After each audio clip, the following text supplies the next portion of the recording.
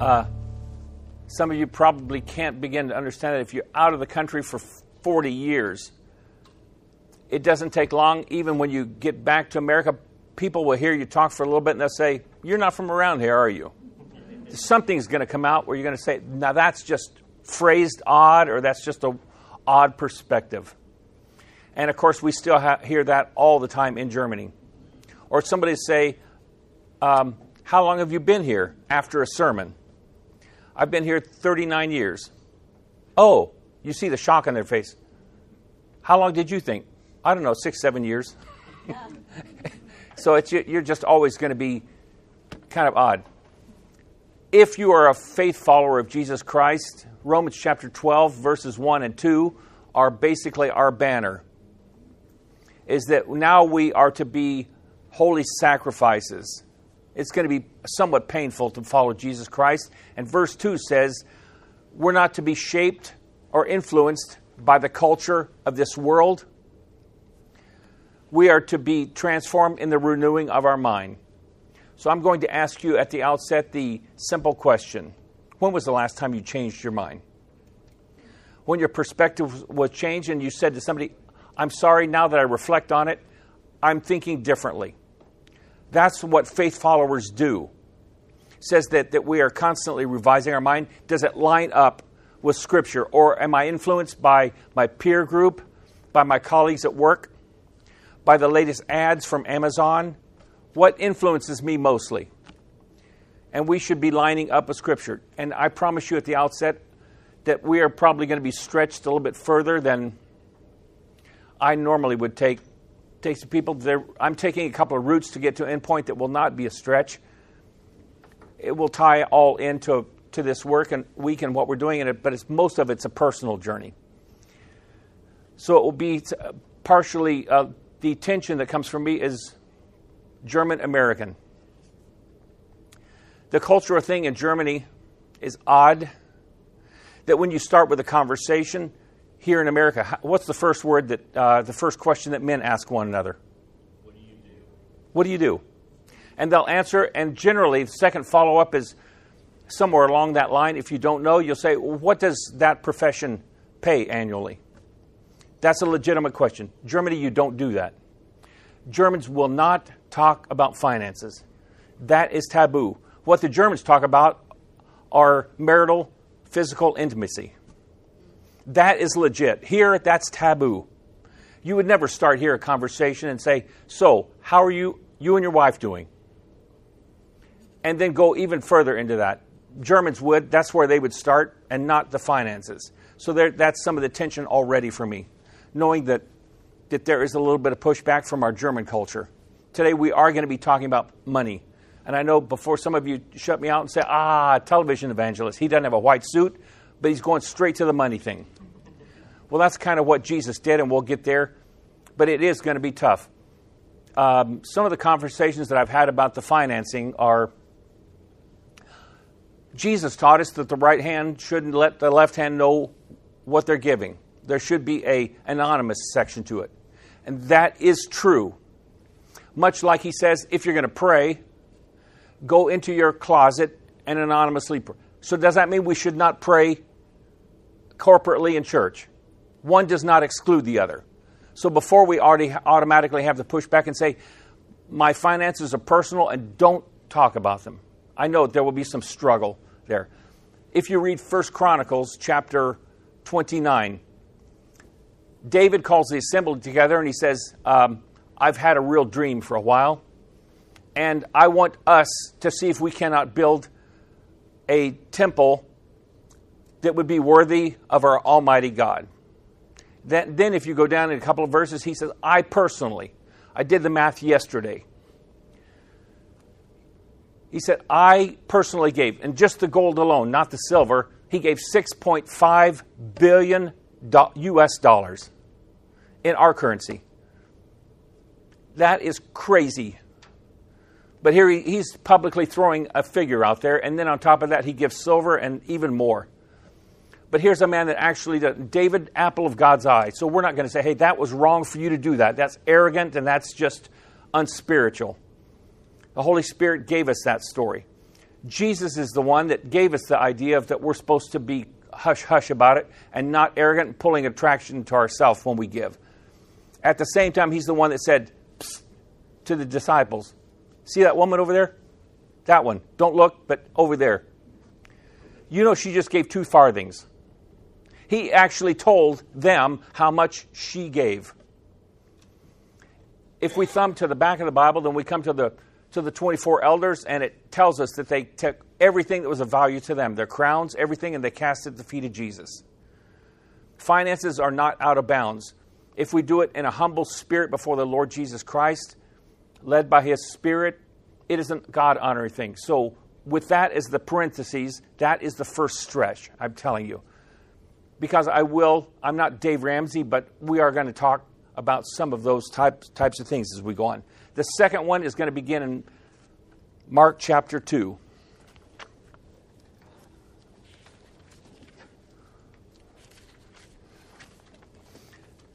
And it was 2 weeks ago that in my quiet time that I found this verse. Let me ask you this. Does God have grandchildren? It's a rhetorical question. You got a 50-50 chance at this one. I was taught God doesn't have grandchildren. It's a personal faith or it's no faith. But in this particular passage I'm going to look at, it looks like we've got missions secondary faith. And that's the stretch for me. I'll let you struggle with me. This is a story that's one of my favorites, simply because I've been there and I've always, when you get to Capernaum, along the Sea of Galilee, you're going to look out and you're going to see the outlines of all the houses that were built. And you're going to look and say, one of those was Jesus. Jesus lived here. Look at verse 1. And when he had returned to, this is Jesus, returned to Capernaum, after some days it was reported that he was at home. He moves away from his parents and now comes to Capernaum. And it's there that has some kind of a home. And while he's home, the next verse says that he has kind of a small party or house study. People come over and they're gathered and there's hardly any room for anybody more to get in this little dwelling. But then there's somebody in the village that is paralyzed. You know the story that 4 friends gather this little cot or stretcher and they carry him up. They can't get in, so they remove the roof. Did you know that's Jesus' house where this happened? He's not just a visitor. It's his own home.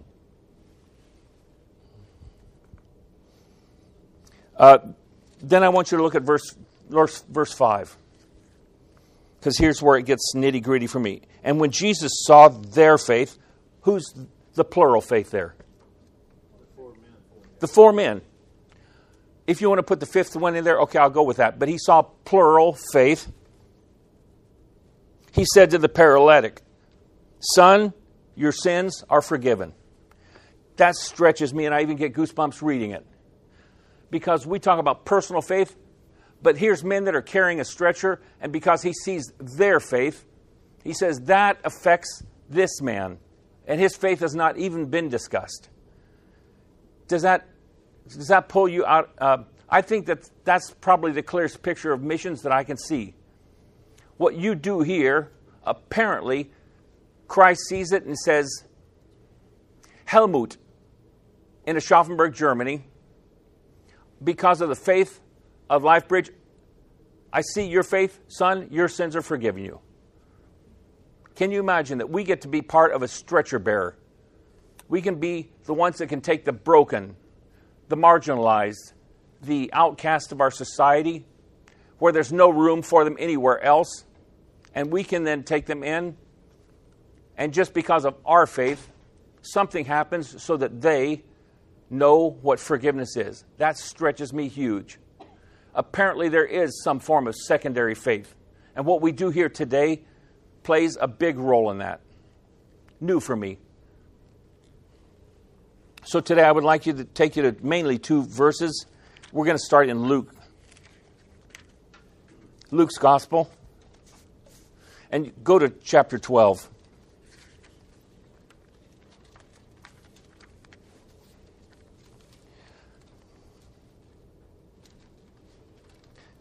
And I'm going to jump into this story. Jesus, the storyteller, is going to tell us. We're going to begin in verse 16.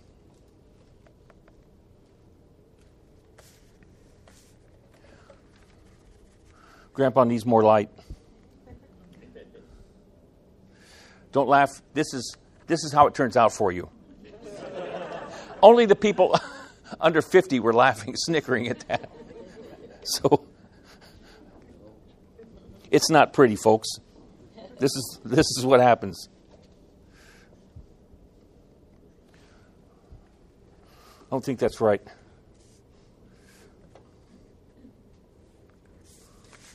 I seriously don't think that's right.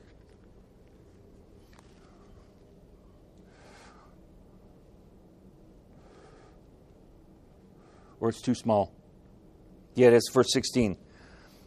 And he told them a story, or a parable, saying, the land of a rich man produced plentifully. And he thought to himself, what shall I do? For I have nowhere to store my crops. The bank called and said, I'm sorry, your account is so big, we can't even handle it anymore. You're going to have to make arrangements. I've not received any phone calls like that. And he said, I will do this. I will tear down my barns and build bigger ones, larger ones, and there I will store all my grain and my goods. And I will say to my soul, soul, you have ample goods laid up for many years. Relax, eat, drink, be merry. And here's the kicker where Jesus says, but God said to him, fool, this night your soul is required of you, and the things you have prepared, whose will they be? So is the one who lays up treasure for himself and is not rich toward God. Life priorities. And so as Debbie and I come to the stage of what does the future hold for us and what does it look like? The one word that has just encaptured me is the term legacy. There are only two passions I have in all of life. Number one is my personal family. That's my kids and my grandchildren, as well as, of course, Debbie is in that. And the second one is church planting. It's all I live for since I've been 17 years old. Even though I was terribly disappointed in my younger teenager years, I've come to see that is how Jesus decided, this is my strategy to reach the nations. It's the church. And so therefore, if it's good enough for the man that rose from the grave, it's good enough for me. I'll just buy in. And that legacy. And so what does that look like? How are we going to invest heavily in our children or in our grandchildren? So we're actually being not just willy-nilly about it. We're actually trying to be very studious and at the same time strategic about what we do. So that means plans. And as a matter of fact, 3 weeks ago we were in Prescott, Arizona, and some Bible school friends, we invited them to go with us. We went down to the UPS store, and there we signed our wills. Say, this is our goal. That it looks a little different in Germany. That's part of the reason we did this. In Germany, in a joint marriage, everybody, the male and the female, they both they own 50% of whatever they have. And if one spouse dies, she owns 50% of that, but the children automatically own 50% of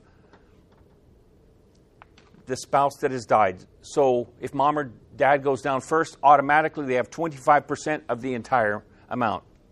And if mom does not have enough or dad does not have enough money to cash them out, in Germany, then the court forces them to sell the family home so that the kids are paid. And so I've told my children straight up, if you force your mother to sell the home that you were born and raised in, I will come out of the grave and I will choke you. And that's just not a Hollywood threat, Halloween threat. That is a real threat. So therefore, we went and made sure that that will was not going to be determined by a German court, but that we could have legacy. I want her protected. You're going to get it all anyway. Just wait. Because here's what we know about inheritance. You don't take it with you. The old pastor adage, You don't see a hearse going down the road with a U-Haul on the back. Now, this is radical because they have no clue what it is. What had the Egyptians taught them about going into eternity? You take it with you. You need to have all your stuff to be able to get to the other side. So we build great big monuments, and then we store all of our good stuff, our gold, and we take everything with us. That's what they were taught. By the way, have you noticed that all the Egyptian monuments, they're missing noses? Has it ever come? Well, that is the reason. They said we're trying to get to the other side, so we're living kind of a zombie state, but we're living and we're trying to get to the other side.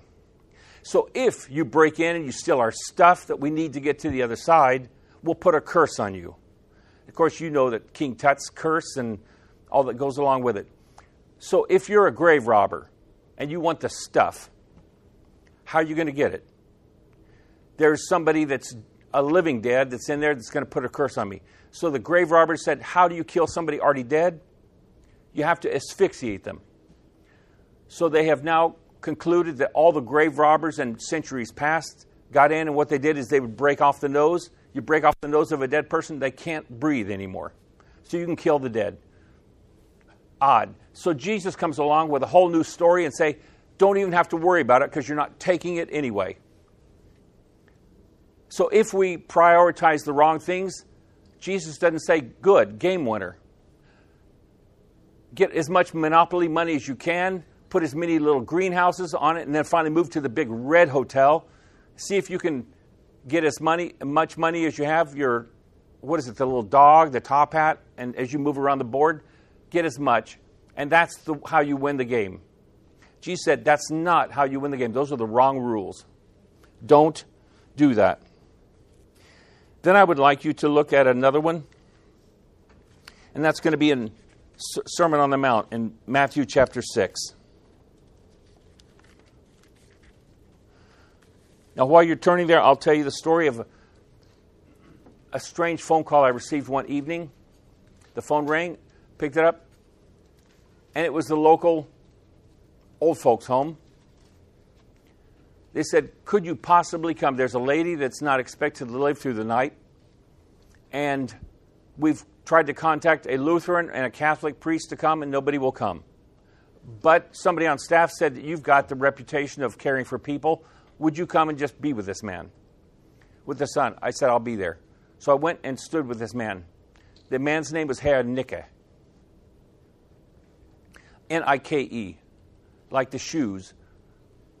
And his story went like this. He was the only one in the room. His mother was already unconscious. She was quite old. He was already somewhere in his 60s. I'm in my late 40s, early 50s. And it didn't take long before he began just telling his story. And he said, I'm here by myself. I have a wife and I have a daughter, but they're not here and they don't want to be around me. So it was just me and him. And he went on to say, I'm a businessman. And I came up with a way to be able to make cardboard.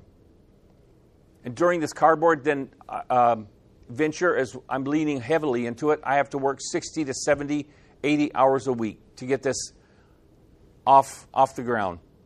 So my little daughter would come in on Sundays, our day off, and she would jump on the bed and say, Daddy, Daddy, it's Sunday. Let's go play.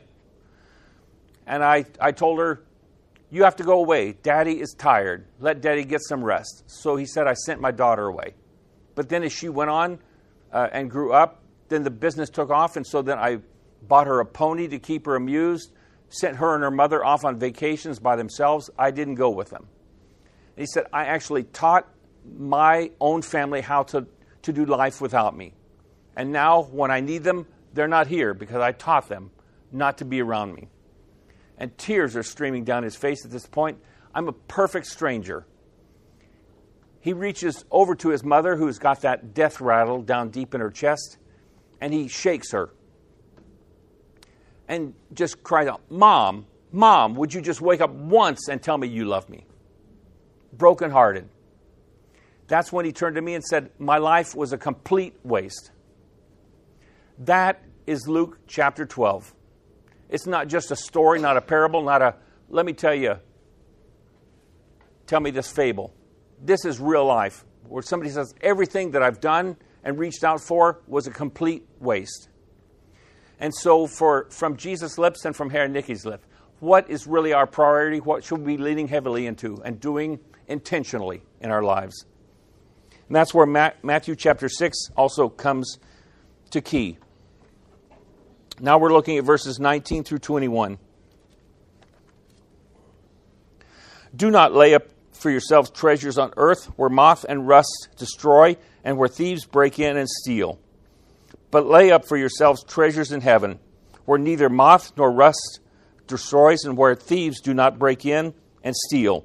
For where your treasure is, there will your heart be also. That last verse is probably one that you should underline and star, circle, make sure that it stands out.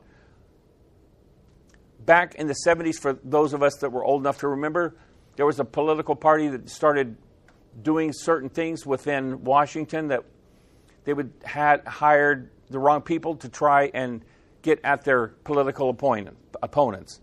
And as Watergate began to roll out, we know that one of the inside parties met with a journalist in a parking garage, and it was there that he just gave these words: follow the money.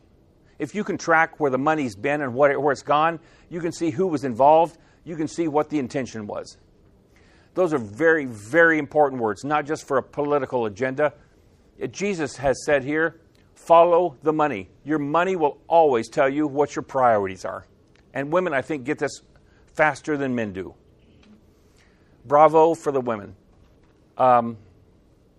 Women know that love is eternal, and at the same time, it has a short shelf life.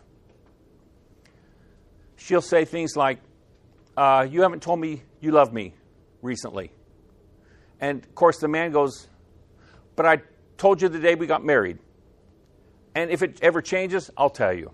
And until then, we're good." That doesn't work because it has a short shelf life. And it has to be renewed and kept up to date.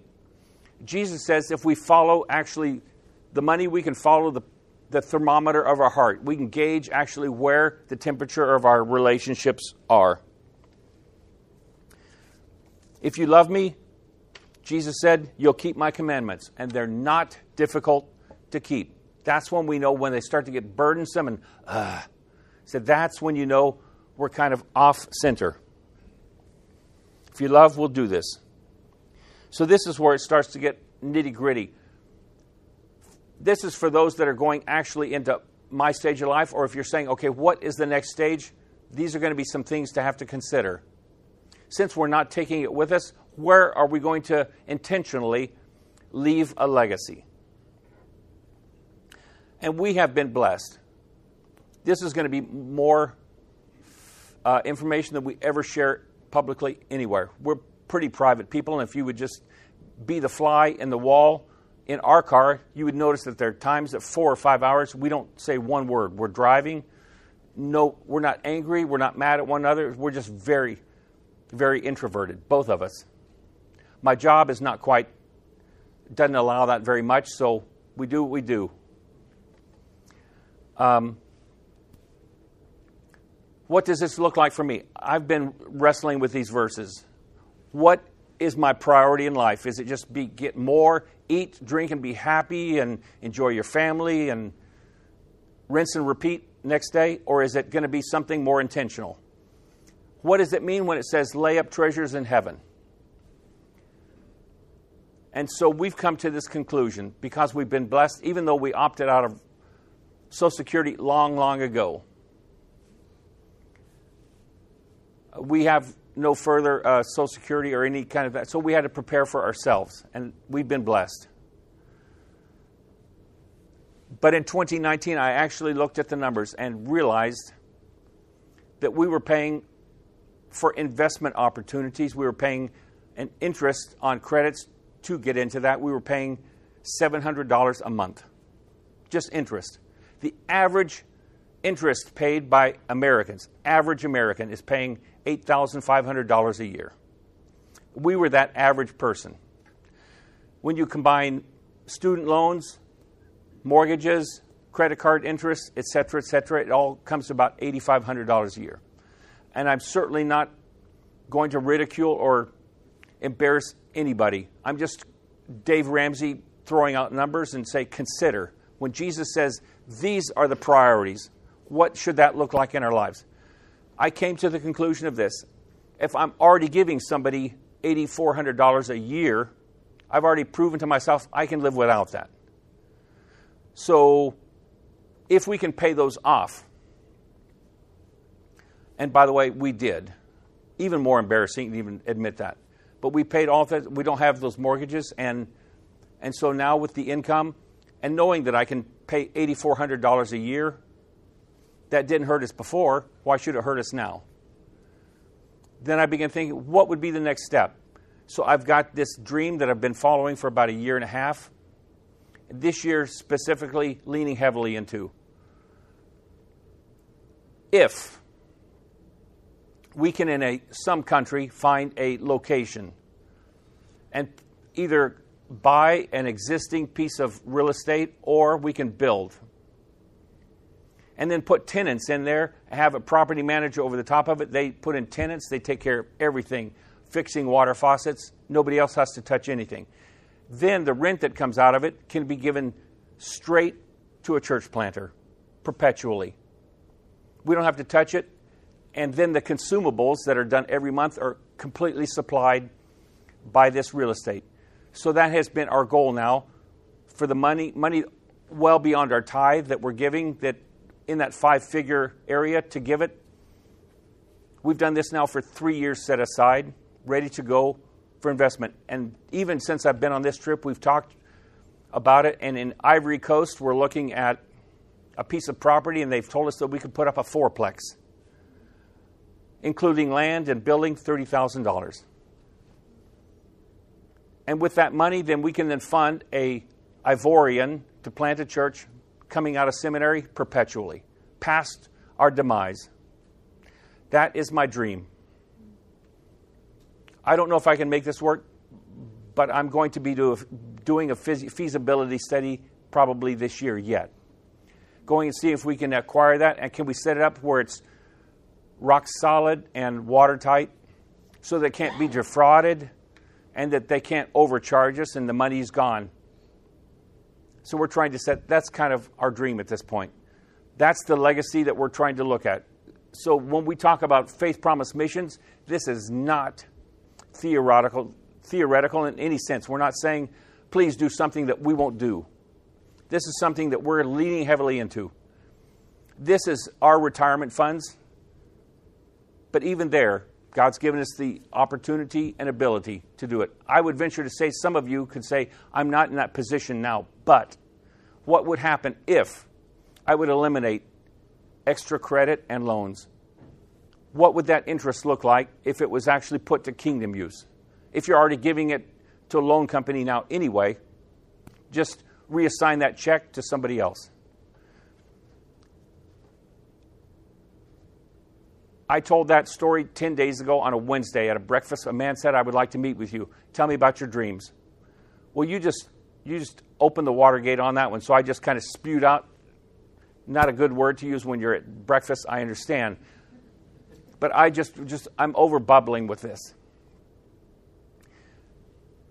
And that was here in Kansas City, Big Biscuit. On, where is that? Berry Road, thank you. And he went home. He was pretty excited about it. He wrote me back an email at before sunset on Wednesday, 10 days ago. I'm so excited, Keith. I think that that's absolutely brilliant for something that could have longevity, if we can get this set up. And I thought it was so exciting, I reached out to a friend that I know in corporate world. He thought it was so exciting that he has now committed whatever you give, he'll double. So before that day was, on the first day I ever told it anywhere publicly, laid it out, our gift of X amount was doubled, 2X. But he says, and now I want to share it with 2 more, and I think we can do this 3 or 4 times. You just don't know what God is going to do if you'll step out and intentionally say, I will follow you. I'll figure it out. I don't know how this is. And you say, but the danger is we might not have enough. That's the faith component of this. You can't take it with you. But you do know there's only one thing that you can take with you to heaven. Souls. The only thing we can take are people. It's the only thing that has lasting consequence. My favorite story of all people is William Borden. How many of you know William Borden? Then two of you will just say, that's right, it's a refresher. William Borden is the heir to the Borden Milk Company. And back at the turn of the 20th century, he's growing up in his family, and at high school graduation, his family is going to give him a gift to honor that hard work, and they send him on a round-the-world trip. And as he comes through China, he sees the brokenness and he sees the need, and it was there that he took out his Bible, realizing that God is now calling him to fill the gap in China. And he writes 2 words on the back of the flyleaf of his Bible: no reservations. I'm going to push all in, whatever that might look like. God, I'm going to follow you. I'm not going to hold anything back. So he returns to America and begins his theological training, and all the Ivy League schools are after him.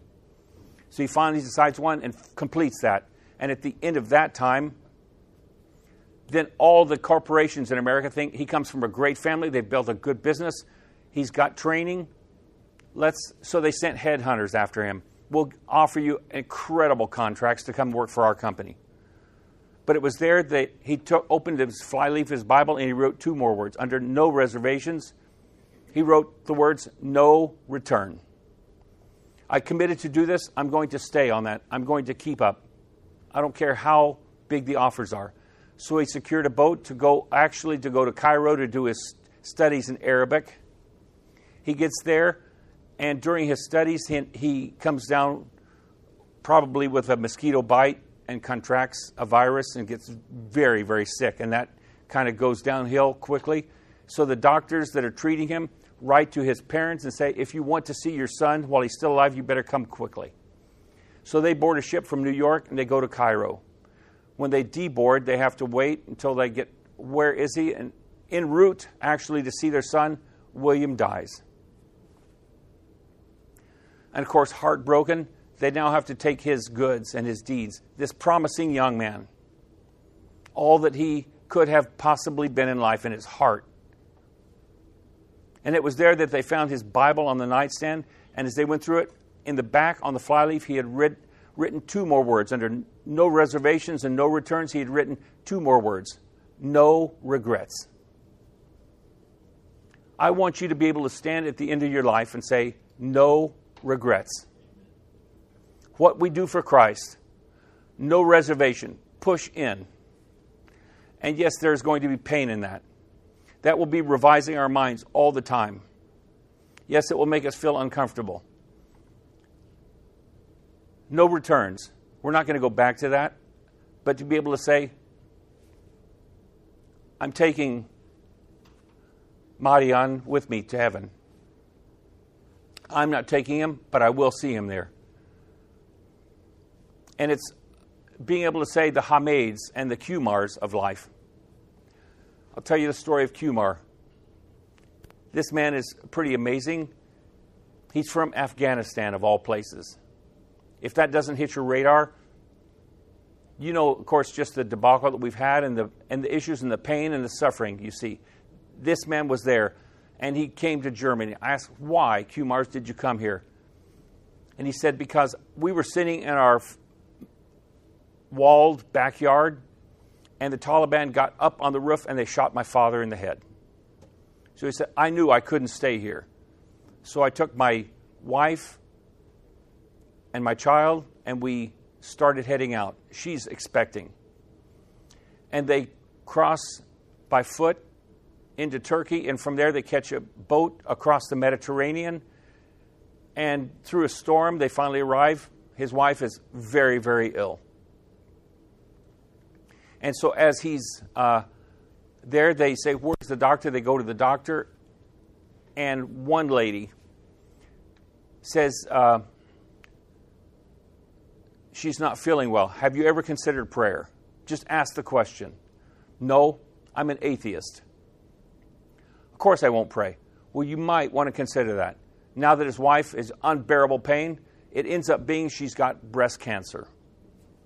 With this little child she's trying to nurse and can't even go there to think of all that must mean emotionally and the difficulty she's got.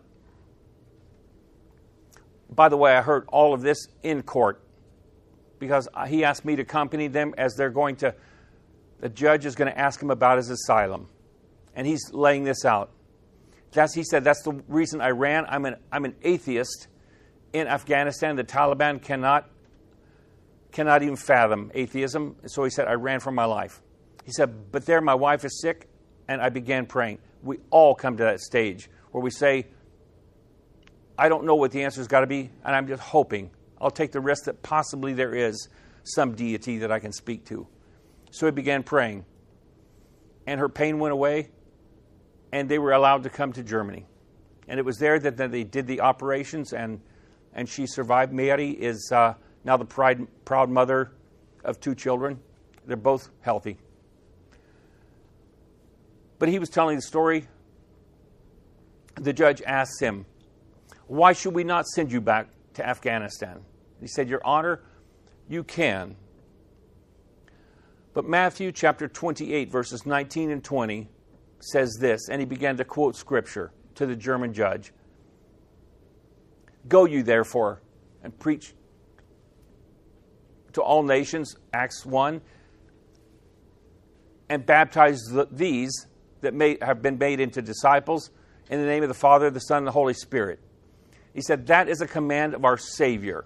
So if you send me back, I will go to Afghanistan, and I will have to obey him, and I will tell others about Jesus Christ.